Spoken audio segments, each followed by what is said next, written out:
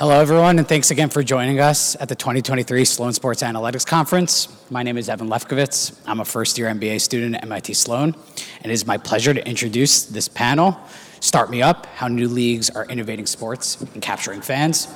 Our panelists today are Katlyn Gao, CEO and co-founder of LOVB, also known as One Volleyball, Andrew Sinnenberg, Chief Operating Officer of Premier League Lacrosse, Johanna Boynton, Chair, board member for the PHF, and principal owner of the defending champion Boston Pride, CEO and co-founder of Athletes Unlimited, Jon Patricof, and our panel today will be moderated by Shira Springer, MIT Sloan Lecturer and Journalist. The panel will run for 45 minutes, and we will leave 10 minutes at the end for questions. Please submit questions on Twitter using the hashtag #NewLeagues. Questions will then be selected by the moderator. With that, I'll turn it over to Shira. Thank you, Evan, and thank you to the Sloan Sports Analytics Conference for hosting us. Thank you all for being here, and thank you to our panelists. We are here, as Evan said, to talk about new leagues and innovation. And as a way of introducing your league, I'd like you to tell us something that you've done or a decision that you've made that you've thought of or see as particularly innovative. So, Jon, I'm going to start with you, but before we dig in, I have to say happy anniversary to Jon, because it was 3 years ago today, on March 3rd, 2020, that in a competitive advantage talk at this conference, he unveiled all of the innovative ideas that were going to go into Athletes Unlimited. Also, another congratulations, yesterday, Fast Company named you one of the most innovative companies, and it's the first time a women's sports league has gotten that recognition. And you do a lot. You know, you have your player executive committee, a unique scoring system, the leaderboard, the way you situate the teams for 5-week seasons in one place. But pick one. Pick one innovation or innovative element that you're most proud of. Thanks, Shira. Thank you so much for that. It's great to be here. As Shira said, I unveiled Athletes Unlimited to the public in March of 2020 right here. But it was in 2019 that I'd come and was sitting in the audience and was thinking about the idea behind Athletes Unlimited, envisioning what we might present in 2020. So it's exciting to be on this journey and to be on stage and be back here. Athletes Unlimited is a network of professional women's sports leagues. We run the pro volleyball, pro lacrosse, pro softball, and a pro basketball league here in the U.S., and it's been an amazing journey. We've run 10 seasons over the last 3 years. You mentioned a number of innovations, and we really have rethought many aspects of the way a pro league can be organized, but probably the most fundamental innovation was something that we really came upon in 2019 as we were in the planning stages, was that we started to think about what we wanted to create. And as part of that process, we started meeting with the athletes in each of these sports, talking to them about what was important to them, what they thought a pro league should look like. And out of those really ad hoc meetings, we came to the conclusion that if we were going to go start something in pro sports, we should partner with the athletes at every level. And it seems like such a simple idea, but I can tell you, I don't think it had ever been done before. We did that in 2019 and then in 2020. So that's really been the major innovation. We have athletes on the board of directors. In each league, we have a player executive committee. I meet with the player executive committee along with some of our other executives every week, and we go through every single decision that affects the league, what happens on the court and off the court with the players, and so far as the players that actually get recruited to come play in the league are decided upon by that player executive committee. So there's no GMs, there's no coaches. Athletes are really leading the way, and I think that's probably the biggest innovation, and I'm hopeful that it's had an impact on kind of what's come since we announced in 2020, and hope it will continue to impact the sports landscape. Thank you, Johanna. Jojo. The PHF is rebranding at this point. You're looking to create a more professional ecosystem, a more professional culture for women's professional ice hockey. And as your commissioner has told us, Reagan Carey has told us, cut through the clutter. Part of that, like AU, is getting the players more involved in decision-making and marketing of the league. Can you talk about some of the ways you are being innovative with the rebranding as well as player involvement? Yeah, thanks, and thank you for including me today. I'm actually pinch hitting for Reagan because she missed her connecting flight, but that's a real gift for me, so I get to talk about what I love and am passionate about. And as Jon's pointed out, she was asking, the players really have been and will always be sort of the focus and the priority for us in our league. 10 months ago, we hired Reagan Carey as our commissioner, and basically that afforded us an opportunity to look at issues with salaries and benefits and playing facilities. And today I can sit here and proudly say that with the support of really supportive owners and collaborative owners, that we have now announced for next season the highest salary cap for any women's professional league, I should say. And we are proud to say that now we have players that can earn a livable wage playing this game. We see this as just the beginning of amazing growth, but the players have always been at the center of that, and the player experience and how their professional experience grows over time is with their voice. And I think very similar to what Athletes Unlimited is doing in that way of including them in the conversation. And we have amazing athletes, and so we just think there's a really bright future for all this. And those are some of the things that we've been able to do in just the last 10 months. So, Thank you. Andrew, by the very nature of your founding, you're founded by Paul Rabel, one of the most successful lacrosse players of all time, and his brother Mike. So you automatically have that sort of in your DNA, that player-centric focus. You also have a touring model. Tell us a little bit about what the Premier Lacrosse League is doing that you find most innovative. Absolutely. Excited to be here, Shira. And I think there are a couple things that come to mind, but if I step back and I think about what kind of allows us to be innovative, and it sounds simple, but compared to a Big Four league or where pro lacrosse has been, I think us being single entity and centrally owned has really been the facilitator for us to innovate. It allows us to be flexible in our decision making. It allows us to be nimble in reacting to kind of current climate. I was speaking with JoJo right before we came up here about how we all reacted to COVID, both in sports but the world. And when we wanted to play, but we wanted to play if it was safe, right? And I think when we got the feeling that, hey, we had done our diligence and there was a path to play that summer, us being single entity allowed us to react quickly. It allowed us to capitalize on NBC windows that were given up because the Olympics were canceled. It allows us to make a quick decision to bring lacrosse back. And so it sounds simple, and I know we're not the only league that's single entity or centrally owned, but I really think that's kind of the main building block that allows us to be innovative, because we are able to stay agile and make decisions that kind of react to the times. Got it. And Katlyn, with League One Volleyball, love the acronym, it's taking a different league building approach, right? You're going from the club level on up, hoping to develop that pipeline for a professional volleyball league. Can you talk to us also about what you have done with your model and the way you are structured to foster, encourage, spark innovation? Absolutely. It's just exciting to be able to share with everyone the progress that we've already made over the last 3 years in really looking at how do we address this super underserved market, which is volleyball. It's one of the biggest women's sport, really biggest sport in the country, number 6 in fandom, only trailing behind, the Big Four plus NHL. So it's really important that we really think about the space differently as well, because when you look at a sport like volleyball, it is naturally a female-led sport, where it doesn't really get that same comparison effect to its male counterpart.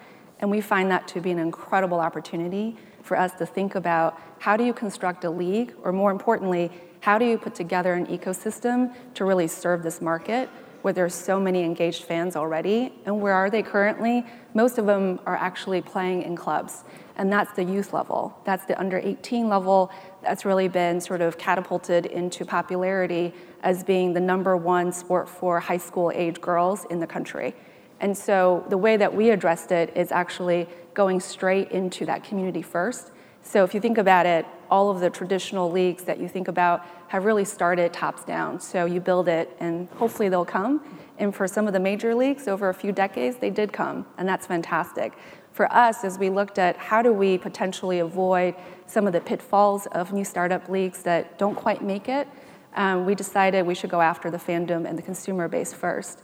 So over the last 3 years, we've been really busy at aggregating some of the best youth clubs in the country to come together. And what we're doing is we're really laying that foundation and making sure that we have the consumer and the fan base so that when we do start to serve them, whether it's with the best pro league in the world for volleyball or whether it's merch, if you think about experiential, physical, and digital products like media and content, we really believe that having started with this incredible foundation of youth athletes and plus their parents and the alumni that came from that club and have that sense of belonging and identity with that club, it creates such an incredible foundation for whatever we launch. And I'm excited to say that, we're really marching towards that end of 2024 for post-Paris launch so that our best players get to come back to a league of their own. Sounds great, and looking forward to that launch in late 2024 after Paris.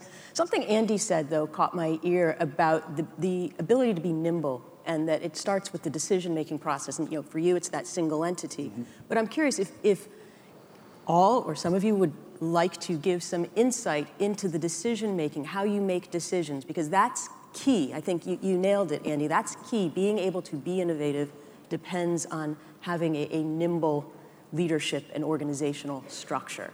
I see a lot of nodding heads, so I'm going to assume that everybody can speak to that.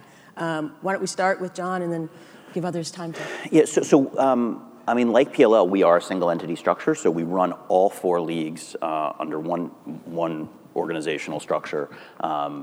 Players have profit participation in all of the leagues across them and long-term profit participation. And so I think that alignment's great. I think that what we've been able to do as a result is share a lot of learnings across 4 sports that hasn't historically happened in sports. So there's a lot of benefit there, and we don't have that layer of owners and GMs and a lot of that kind of front office. We don't have a lot of those boardroom or board of governors dynamics that I do think can be inefficient. The one thing I will say, though, is it's important to be nimble, but in this day and age, it is incredibly important to be inclusive in your decision-making. And so I actually say at Athletes Unlimited, some of our decisions actually take us a little bit longer because we work so closely with the players. So there's very little I will do as the CEO of the company that will happen without participation of a lot of our staff members and team members and the participation of the player executive committee and more.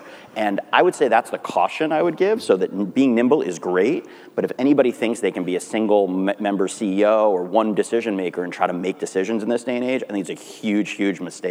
And I think that's what, has historically people have wanted to avoid. And I will tell you, we even have some people who come into our organization and say, Jon, this has taken us a long time to make this what seems like a simple decision. And I say that's the trade-off. I'm much rather bring the players in and the player executive committee in relatively small decisions and avoid those pitfalls that come if you don't do that. So I'd say it's a real balance between being quick and nimble and being inclusive and thoughtful. That trade-off, I like that, and the balancing act that you have to do. Joanna, what's the balancing act like in the PA? Well, we might be a little bit of an outlier because we probably have more of a hybrid of this model with the intention of going to private and individual ownership, local ownership of our teams. When we got involved with the league, it had been in existence for 5 years and it was a single entity league. The way we got involved was we were approached, had decided that they would start to sell the teams to local ownership. So that was the model they were moving towards. And in the course of the last few years, we're more towards that model. Yet, I think what we do, and because we're still growing, is we have regular board calls with the owners, and they're very, very much still involved in the decision making, and their connection to the players and the staff are such that we might not be quite as nimble, but we have the representation and the voices of those local markets, and we have felt that the local youth groups and brands and media get attached to their team, and so that helps us actually grow in those markets. And so ours is a little bit different in that we've segued away from just single entity, but being nimble is key. And I think we're really strategizing and being careful about as we look to sell teams, who those owners are and that they're of the same mission and values and ready to roll up their sleeves and get to work. So it's a little bit different, but we respect it. Trying to stay nimble is absolutely crucial to growing and changing. And we all, I think, probably have tons of energy and ideas that there's just not enough time in the day to execute on. So you got to have people who want to stay in the room and keep working. And do you want to add to your nimbleness? Yeah, no, I think John and JoJo hit well. I think balance is the right word. So as we are a management team that can move swiftly, but we also want to balance it off people who know more than we do, right? And we want to make sure we're checking with experts and leaning on people who might look around corners differently or have a different perspective. And so not to overuse the COVID example, right, but we are not going to make a decision on a COVID season by ourselves, right? We built a COVID committee that we worked with on a week-in, week-out basis. We have a board of directors that we work very closely with that are like-minded but can offer a different perspective and lens on our decision-making. And so I think John's note is the correct one, is nimble is good, but also being aware of your blind spots is important, and not being too proud to bring in experts and bounce off what you're considering against the right people to make sure you're landing on the right decision is hugely important. Yeah, Katlyn, you've been patiently nodding in agreement down there.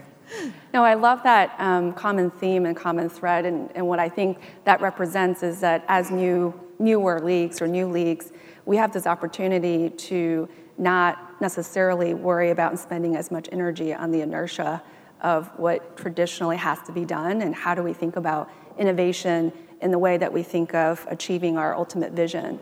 And for Love, what's really important when we think about decision making is, what's our goal? Our goal is to be synonymous with the sport. Love equals volleyball. In order for that to happen, we are driving lifetime value of this consumer, this fandom, so that they start at club, they go into college, still feeling the sense of belonging and want to consume, want to engage with the sport, and they can consume pro, and it comes back around, right? So very much sort of that European soccer, you're born into a club, you're born into an identity that you may not have even chosen for yourself. And I think that's when we think about decision making, in order to really address every step of those life stages, you have to think about who's currently there. And for volleyball, there's folks that we want to engage with, whether it's our talented club directors to some of the best coaches in the country at the collegiate level who are commanding NBA level regular season attendance, all the way to what's Athletes Unlimited doing? What's going on with the other 48 leagues in the world? How are they going about it? So I think that collective wisdom to learn from others is really, really important as we build out a brand, an ecosystem brand that's looked to address a consumption for life for the sport. Mm-hmm. A little bit later, we're going to get into that learning from others, that collective wisdom, and what you and AU are learning from each other. But right now, I want to pivot a little bit to competition, because I think, honestly, that's what this is all about, putting out a product that people want to see and people want to be fans of. And I think, Katlyn, you've used the term, you want to build a tribe around Love that people are very, very intimately attached to. So how do you do that is the question. Andrew, I'm going to start with you and the PLL, simply because recently you completed the Championship Series Sixes. I've got that correct, right? Tournament. And that features the top 4 teams from the regular season. It's a 6-on-6 format. So I'm curious, non-traditional format, to a degree, what motivated the PLL to incorporate that, the sixes, that format, and what do you see of as the benefit of that style, putting that out there for your fans? Absolutely. And so I think taking a step back, since we've started, we've really looked hard at how do we expand in a way that's going to best address our fans, right? And in 2020, that was adding a 7th team. In 2021, that was merging with the MLL, bringing them under our umbrella, and adding an 8th team. But we've always looked at how do we add game count? How do we add more lacrosse games? Because that's the engine that makes the business go. And so we play pretty much every weekend between June and September. But what is a property we could add into the calendar that our fans would be receptive to? And that was the Championship Series that we played this past week in Washington, D.C. But the big change we made was changing it to sixes or 6-on-6 lacrosse versus our traditional field game, which is 10v10. And there are a number of reasons why we went that direction, though we discussed it at length. And first and foremost is it's helping support the Olympic push for the sport. So for those of you who don't know, the IOC gave recognition to World Lacrosse last year in 2021, or 2 years ago, sorry, July 2021, giving recognition to World Lacrosse, which is a first and important step to hopefully being back in the Olympics as soon as 2028 in LA. And for us, we know how important it is to grow the sport, not just domestically, not just at youth level, but internationally. And we know how important an unlock Olympics can be for unlocking funds for other countries and growing the sport worldwide. So we wanted to support that version of the game. But I think if we start to look more inward, it was also an interesting test for drawing in new fans for us.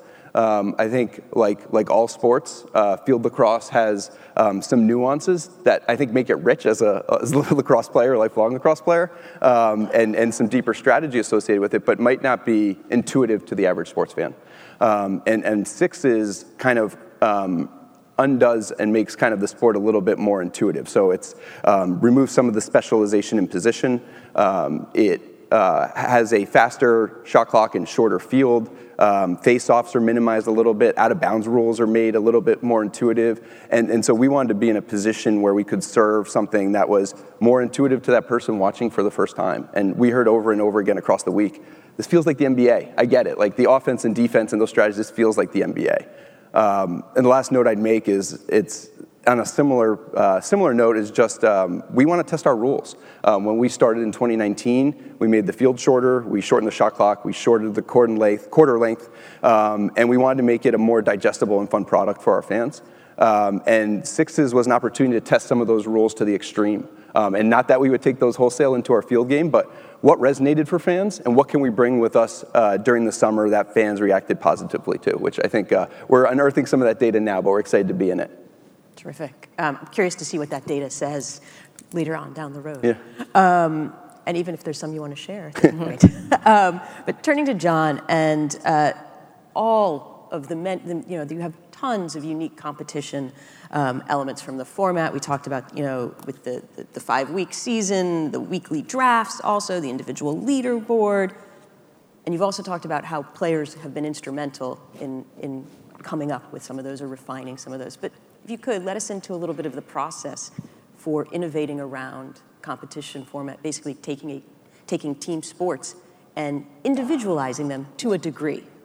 So if you go back 2018, when I was first thinking about the opportunity in professional women's sports, there had been a lot of leagues that have come and gone, by the way, on the men's side and the women's side that have failed. And so our thought was that typically what has happened with startup leagues is you basically just, in the case of women's sports, pinked it and shrinked it, just replicated exactly what's happened in the men's side and replicated it for the women's side. And by the way, most startup leagues have kind of followed the formula of others, franchise-based. I give huge credit to Mike and Paul. They were one of the first to think about a touring model and not do a city-based model. I think it was their idea was let's do that first and then maybe we'll move towards city-based franchise.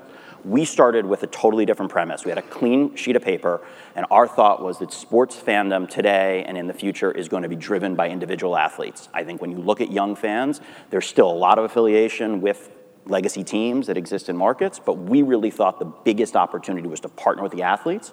So we actually created an entirely new format where players come together, they're drafted onto teams in an individual week, and those 4 teams play against each other. Players get points based on how well they do and how well their team does, and they move up and down an individual leaderboard that looks like an F1 leaderboard. I love using anything that ties us to Formula One, by the way, nowadays. F1 leaderboard or a golf leaderboard. At the end of week 1, top 4 become captains for week 2, teams reshuffle, and players continue to accumulate points throughout the season for 5 weeks. Whoever's at the top of the leaderboard at the end is the winner. So our hope and thought is that fans will connect with an individual athlete, we will do great storytelling around those athletes, give them great game coverage, and that they will build and build on that fandom that they've built at the college level and also build with them off the court. So that's our entire theory. It's totally different structure, and it's still all about team sports. Most of your points come from how well your team does, but it's really a very innovative approach and really, again, changes the way in which we think fandom is heading in the future. And again,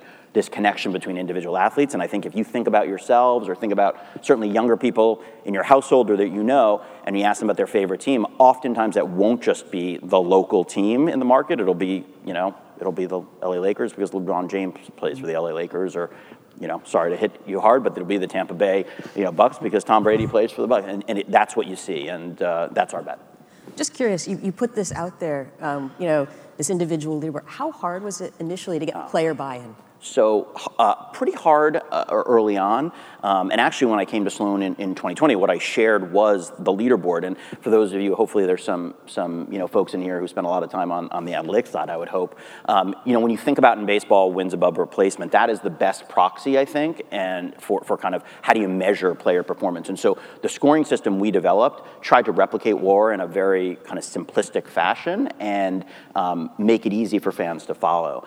So to me, the players, they paused. I mean, again, the biggest pause is, I love team sports. I'm a team sports player. What are you talking about? I don't want to be competing, I don't thinking about my own stats. And when we show them that most of their points come from how well their team does each game and each week, that really is where the light goes off. And when they play it, they start to love the format. They love the idea of shifting teams on a weekly basis. They love the idea that they're kind of in this new competitive format. So it's worked really well. Well, and Katlyn, I know you have signed two volleyball Olympians from the Tokyo Games. I'm curious, it will launch next year, but how are you navigating getting player buy-in for Love, and what is appealing to those pro-level athletes? Yeah, it's, I know sometimes when we talk so much about what we started with, we forget to say that when we started planning this, we actually thought we would start with pro first. And of course, as we looked into what models we felt like had the most opportunity to really build something sustainable and commercially viable for the long term, then we went and pivoted into club. But that said, as early as probably the second or third month while we were sitting in front of Zoom, because this is all happening during COVID, as you guys mentioned, we thought, just like Jon said, the product has to start with the players themselves at the pro level. And so our ambition is certainly bring the highest level of product on the court. And so to do that, we need to engage with the best players. And so when we looked into, how do we bring these players together, we started with our very first Athletes Council. And a lot of those folks have been with us for 3 years, really going into everything from, player experience to what is the right product on the ground, on the court, and what is their current experience when they're playing abroad, and what level of competition are they looking for, including on the roster. How do we think about a combination of domestic and international players, right? Because, like I said, 48 other leagues are abroad, and every year we send over 300 women to all these other 48 other leagues because there isn't quite an established league here, in addition to all the fandom that you already know that they experience from their college years here. So for us, it's about how do we get them engaged from the very beginning. And by the time we'll have launched, it'll have been 5 years in the planning. And with that is a long journey of building trust and building that collaborative dynamic with our players. And happy to say that a few of them actually also invested, so they're actually investors themselves, right, in addition to having signed with us. And it's really important that we capture what an incredible sort of level of play we already have here domestically. I mean, when you talk to the folks at USAV, we have enough talent in this country to have 2 Olympic gold medal winning teams on our national teams. That is incredible when you think about that in the context of 900 million fans in the world. So how are we tapping into the best of the best talent to be joining Love? Speaking of the best talent, one of the things that's happened recently with the PHF, it's not just competition format, but it's who you're getting to compete, as we're hearing here. You have opened up a bigger international pipeline, and you are getting players from Europe. And as I understand it, your team, Boston and Toronto, have players from the Czech Republic. So I'm just curious if you could talk about the ways in which the PHF is seeking to reach out to players and perhaps gain fans overseas as well, and what the thinking is there. Yeah, it's interesting because everybody, there's a collective interest in players first and what their experience is, and there's also innovation going on.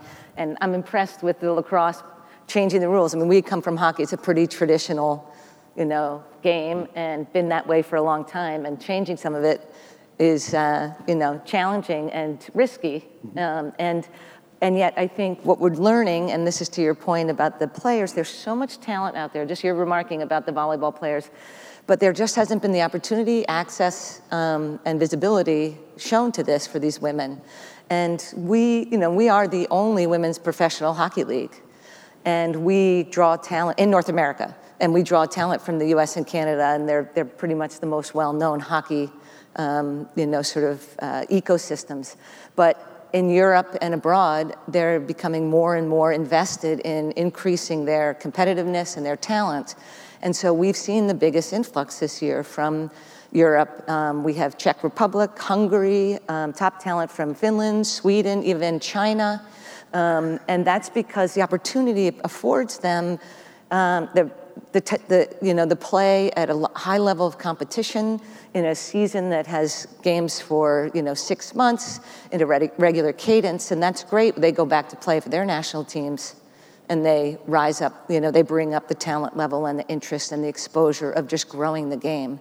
And I think sort of at the heart of what we do is wanting to grow the game for these women. And this has been, just naturally happening as we grow and show more of to our fans and our brands and our media partners that this is talent and competition level is really exciting entertainment for all these sports. But so we're seeing more and more international, which is great for the game overall, internationally, and for when the Olympics come and those kinds of things. I love this thinking around player-driven leagues and how much the player is at the center of both decision-making and just the entire thought process of what you want to do with your leagues. And I'm curious, hearing all of this, if you are hearing from some of the more established leagues, we'll call it the Big Five, I think we all know who's in that group. If you're hearing from some of them asking, how can we incorporate some of the innovations, some of the ways in which you are letting players drive the decision-making or incorporating players on a more equal footing when it comes to decision-making. Have any of you heard? I see a nodding head, Jojo. Have you heard? Well, I can say what we've got is increasing level partnerships with NHL teams. Mm-hmm. And for example, we played a neutral site game in Pittsburgh with the Penguins' help of supporting, that event. And because the games are so similar, and because I think what we're all getting at is how to avoid the pitfalls and some of the things you see in the Big Five.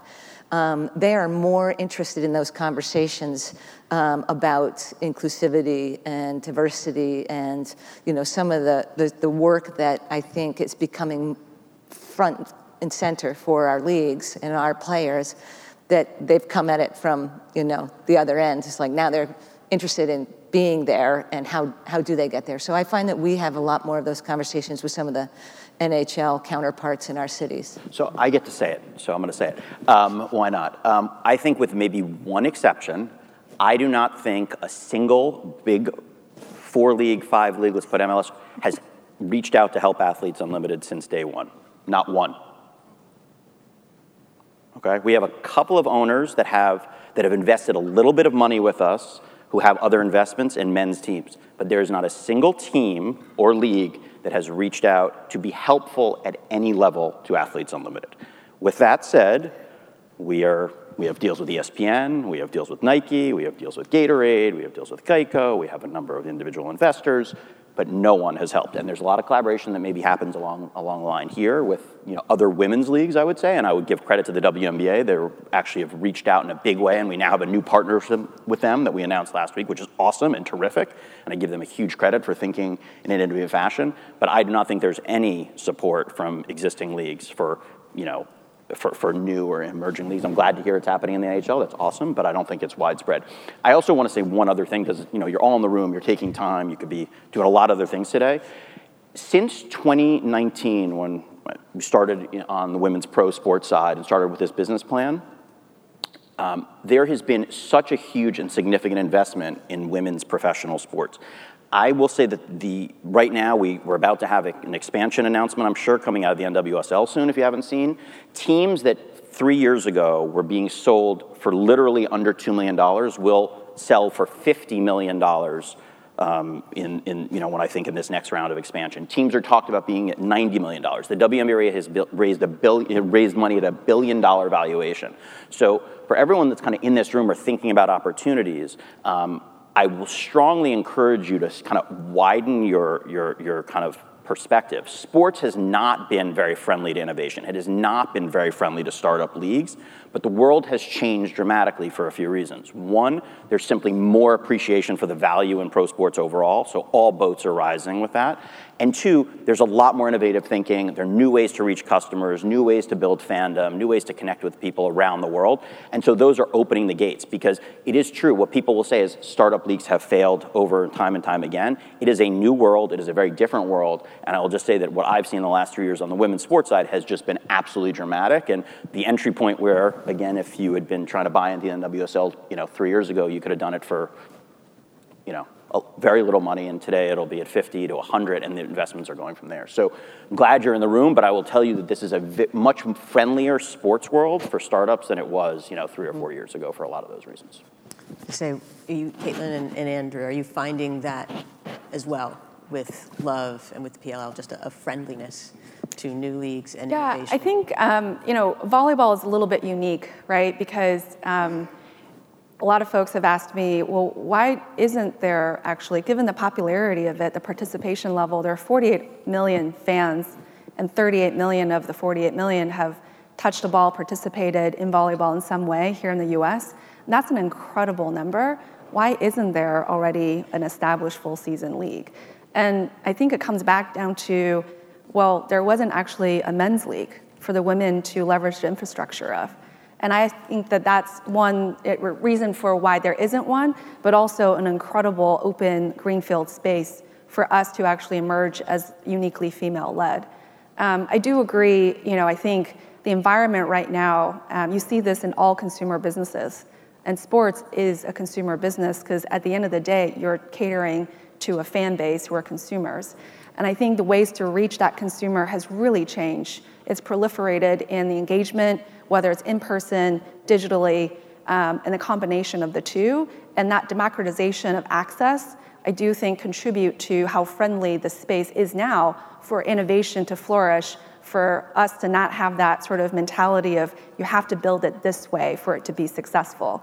So I think, one, I feel very thankful that volleyball is in a space where we are not kind of being compared. It could be naturally female-led, and we will get into men's, we will get into sitting, we will get into beach eventually. I think those are all, it comes back to, if you want to be synonymous with the sport, you're not going to restrict yourself to one particular form of that sport, because people want to feel belonging, right? And they want to feel belonging 365 days of the year. And I do think that, the tides are certainly changing with the innovation of consumer behavior that innovation can cater to really get that engagement. I'm glad you're bringing up engagement, because that's where I want to go, fan engagement. And I'm curious about the new and innovative ways that you are pursuing engagement. And one that comes to mind has to do with the PLL. You had Fate of a Sport on ESPN+. If you could, what are some, that, in addition to other initiatives the PLL has pursued when it comes to fan engagement. And then we'll talk about the PHF. I know players are running social media accounts, and we've got storytelling with AU, but let's start with Fate of a Sport and initiatives from the PLL. Sure, and I think to start, I think PLL, and going back to kind of first days, we always talk about it, and starting with Paul, is it's a media company and a pro sports league, and that's in the same sentence, and not necessarily in that order. And that's been a focus for us since we started. We knew that was going to be core, our content and our messaging and storytelling was going to be core to drawing in new fans. And hitting on a point Jon made, athletes, we believe in our thesis is like that's what's going to draw fandom, right? Teams matter, locations matter, not putting those to the side at all, but we want to put our eggs in the basket against building these players, building these personalities, building these characters. And so we've done that through a number of ways. One, I think just our largest team internally is our content and production team. And they do a ton of content over the course of our weekends, right? And they do that for us so we can put them on our owned and operated channels to cut through the clutter. But we also do it to serve it to our athletes so they can build their own brands. And so we give them tailor-made ready assets to post coming off a weekend so they can continue to speak to their audiences. broadcast is another area where we try to do that, and we get really aggressive in terms of miking up our athletes during our games. Some of that is one mic, a one-way mic, where our producer or director on a particular broadcast can just tune in, see what they're saying. If it was an exciting play or it was a power play, they can tune in and see what the player was saying.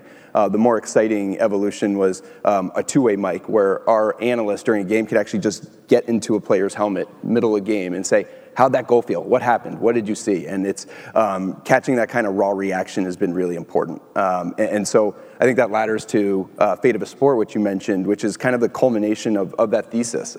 We've been filming everything we do since the day we started. And it wasn't with the idea that, hey, 4 or 5 years from now, we're going to have this documentary. It's going to be called X. We just knew people would be interested in what's happening behind the scenes in a boardroom, in a meeting with NBC, in a hallway, in a stadium, in a locker room. And so we've been capturing content since we've started. And I think over the last couple of years, kind of a narrative started to show, and our internal production team and some production partners saw a feature-length film in that. And so we were very fortunate to get into Tribeca Film Festival and have ESPN bring on the documentary. But really, the goal is everything we've been talking about. It's to give fans a behind-the-scenes look at our players, how the league was built, to build a deeper emotional tie to what we're doing, to then hopefully get them to watch a game and become fans. Joanna, it seems like that's also part of the PHF's philosophy. I mentioned players running social media accounts, but I think there's more getting behind the scenes with the players. Yeah, I mean, I think it starts with a great platform. And with ESPN, we have, in streaming all our games, there's a lot of opportunity for storytelling and content. And we have some great production companies in Heartland Group and Vista that have been creating this content to run compelling content through the games. In addition, we have very socially savvy players, and we give them the keys to the social channels and let them test drive it. And that's been a lot of fun. I think they're probably better than some of us older people. And so they, again, developing a relationship really with their fans in these moments is really what it's about. There's so much compelling content, and we have a few documentaries that are, starting to brew of wanting interest of, really extending this story. So it's been, just increasing interest, and I think it's really around the storytelling and having connection with the players and their experiences. And I know storytelling is sort of a bedrock of AU. Yeah, I mean, we do. I don't want to repeat, actually, what these guys said, because I think we have very shared philosophies. I would say probably one of the new or different aspects that AU brings to the table is that we really are, outside of, the Olympics, the NCAA, the only pro sports organization that operates in 4 sports. So one thing that is very different and that we really are building upon is we definitely believe there's a massive volleyball fan base. I mean, I really can't echo enough what Katlyn said. It is a totally... it's really an undiscovered, massive audience. And each of these sports has huge followings. Softball has record ratings, gets millions of people watching the College World Series. Lacrosse has done great, and of course basketball.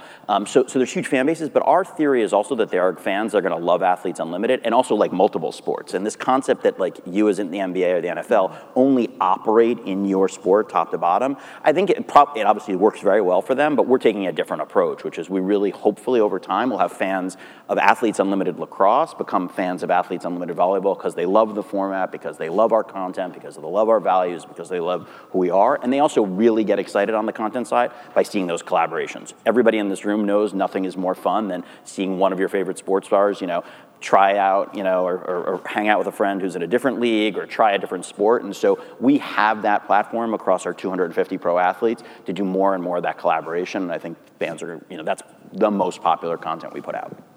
You mentioning that you and Katlyn share a similar thinking when it comes to volleyball and the popularity there, and then I hear the word collaboration. I'm wondering, what is, do you work together? How do you work together? How do you share ideas? Because you are both pursuing, professional volleyball in the U.S. And what has, we talked about this, the shared wisdom been? I'll go first, John. The biggest opportunity we have for volleyball is awareness, right?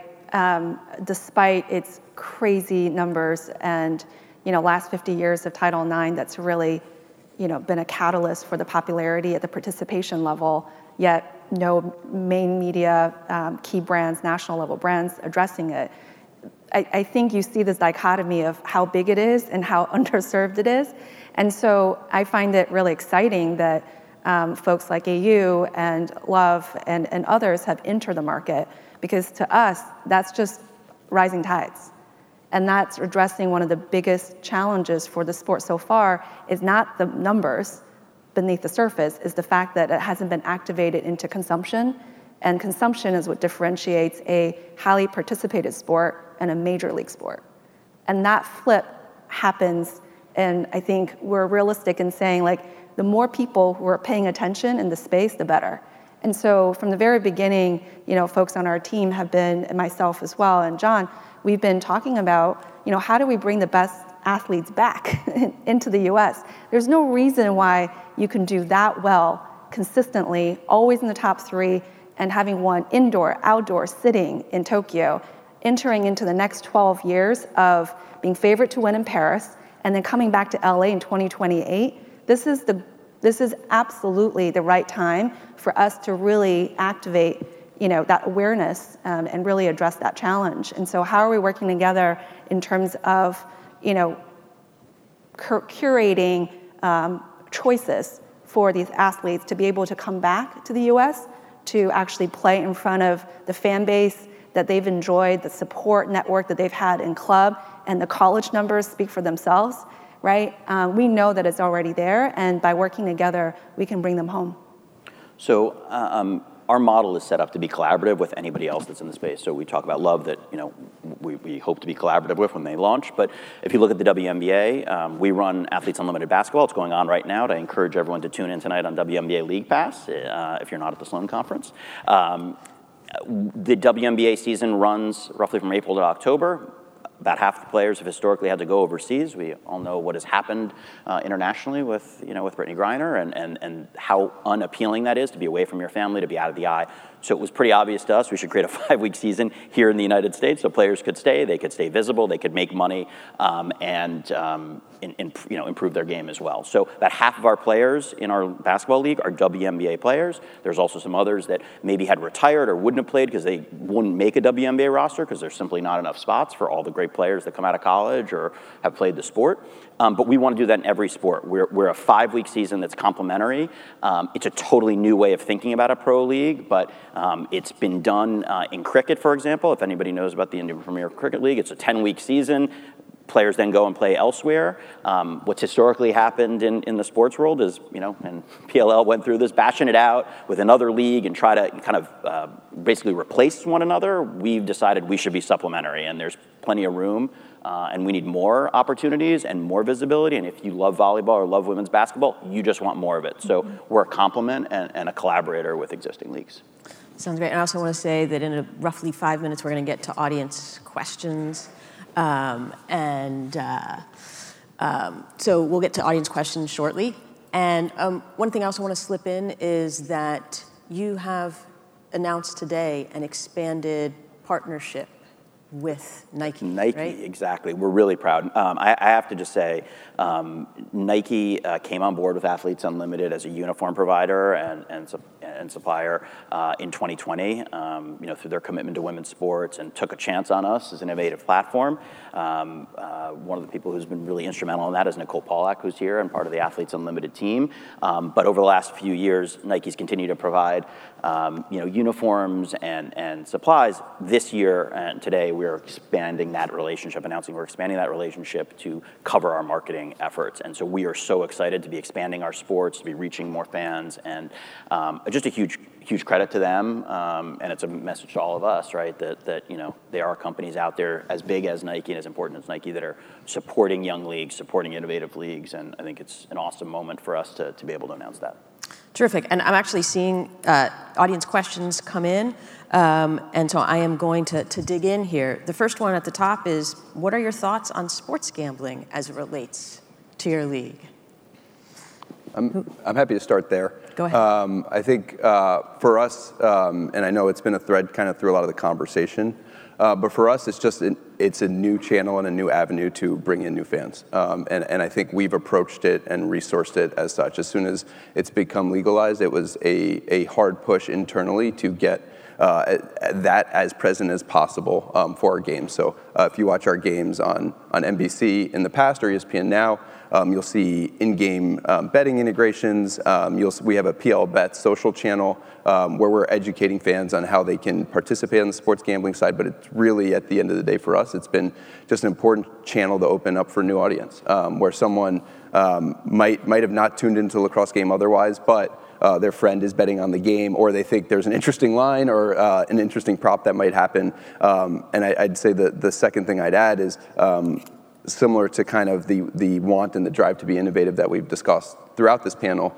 We want to do that for on the sports gambling side. And so we work aggressively with the different partners to set lines and give in-game odds that might not be accessible in another sport. So like that novelty alone might draw someone new in. But it's definitely been something we focused on since it became an opportunity. So takes so much work, but we are so proud that we're up and running with sports betting in all 4 of our sports. The first time you've ever had lines on a pro U.S. Women's Volleyball League as an example or otherwise. It's a big deal. We see it exactly the same way, as a way to engage fans and provide fans. There's a certain expectation, if you're a fan of professional sports, of what that league will do and the ways it'll allow you to engage. And sports betting is now one of those. And so I think it's a huge mistake. And it's a tell to the fans that you're not a pro league, in my opinion, if you can't do that. So for us, it's been a huge fundamental piece of this. Not everyone's going to bet. We're not encouraging everyone to bet, but for those that are, it's hugely important. The other really interesting part for us is that in addition to being able to bet on the games, we also have this leaderboard that I mentioned. And so we want to get fans to think about, for the first time, they can see the leaderboard and they can have place bets about who's going to end up at the top of the leaderboard and have odds that way. And I think that's a really fun way that fans are going to want to engage with us. Sounds great. I'm going to go on to another question, which I think is quite interesting. How has the growth of leagues, or it's more like a team, like Banana Ball, the Savannah Bananas. Also, they mentioned the XFL, so a league there, influenced the way that you all have tried to grow your leagues, especially in the modern, the questioner's calling fad climate. But what has been the influence of either the XFL or the Savannah Bananas? Well, I think a lot of it is, the reach now with social media and the building of, a culture and a building of a new brand or personality. And I think that's some of the stuff that we're all, resourcing now to be able to, have more access to our personalities and our culture and more innovation. XFL, and some of the differences there just demonstrate the interest. And I think we're lucky enough to be young enough to, in our history of our leagues and teams, to learn from these and how that builds fan engagement, just like gambling. It's building fan engagement, and they're out there. The fans are out there, and they just need access to it. And that's just another way of sort of building that awareness. I think that connection between such an elite level of play at the pro level and the consumer base, the fan base themselves, that distance because of social media and also obviously with in real life events, it's regardless going to get pulled closer, because I think fans expect that. It's no longer kind of, in the 90s and Jordan just seems untouchable, whereas I do think that more and more fans want to know these players as real human beings. So in fact, I think there's probably even more interest in behind the scenes, their life story, how they live as human beings, in addition to almost superhuman behavior on the court, and how the two can possibly connect it, right? So I think, for us, the inspiration then becomes, well, we're building this ecosystem where pros and clubs are coexisting and they're in the same community. So how do we bring them closer together? We already have pros that come into our youth clubs. I mean, you really can't be what you can't see. So the fact that they can have in real life experience with some of their role models already, whether it's at the pro level, even though they have to go abroad, or at the college level, which are superstars in these, teenage girls' eyes and boys as well. I think that real life connection, that authenticity and the bond that you build that doesn't seem so far away and so foreign to them, that's what people already expect now. It's no longer an exception. And then we have another question here. For women's leagues, are the investors looking for financial returns, or are there incentives more toward getting public image impact investment? Jojo, this seems to be a question in many ways as an owner. Yeah, I think tailored to you. I think for us in our league, it really is a passion-driven investment, but it coincides currently with this real trajectory for women's sports and this sort of inflection point, I think, for support and access. And as I think it was Jon pointing out, the valuations of teams in the NWSL and WNBA and those kinds of things are now an interesting investment.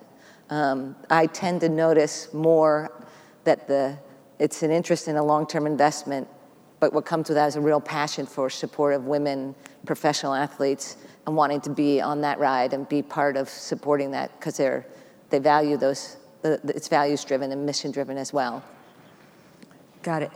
Jon or Katlyn, you want to weigh in? Yeah, I mean, it's certainly, there's dual component to it, but this fundamentally has to be a profitable, successful, massive business. That's the reason I got into it. I think it's a huge, huge opportunity. But it's an important part, I think, in running any sports organization or any business for that matter, to think about the impact on the world as a whole. That's what employees care about. That's what customers care about. That's what players care about. That's what all of us in this room care about, which is, we want to be doing well and acting well, treating people well, and so I think this distinction between doing good and making it a charitable activity has gotten in the way in women's sports a lot. It's a huge business opportunity. I see a nodding head, and I do want to kind of wrap this up because we're running short on time. But one last question, as you look sort of into your crystal balls, so to speak, what does success look like for your respective leagues down the road? It can be a metric, it can be qualitative, it can be quantitative.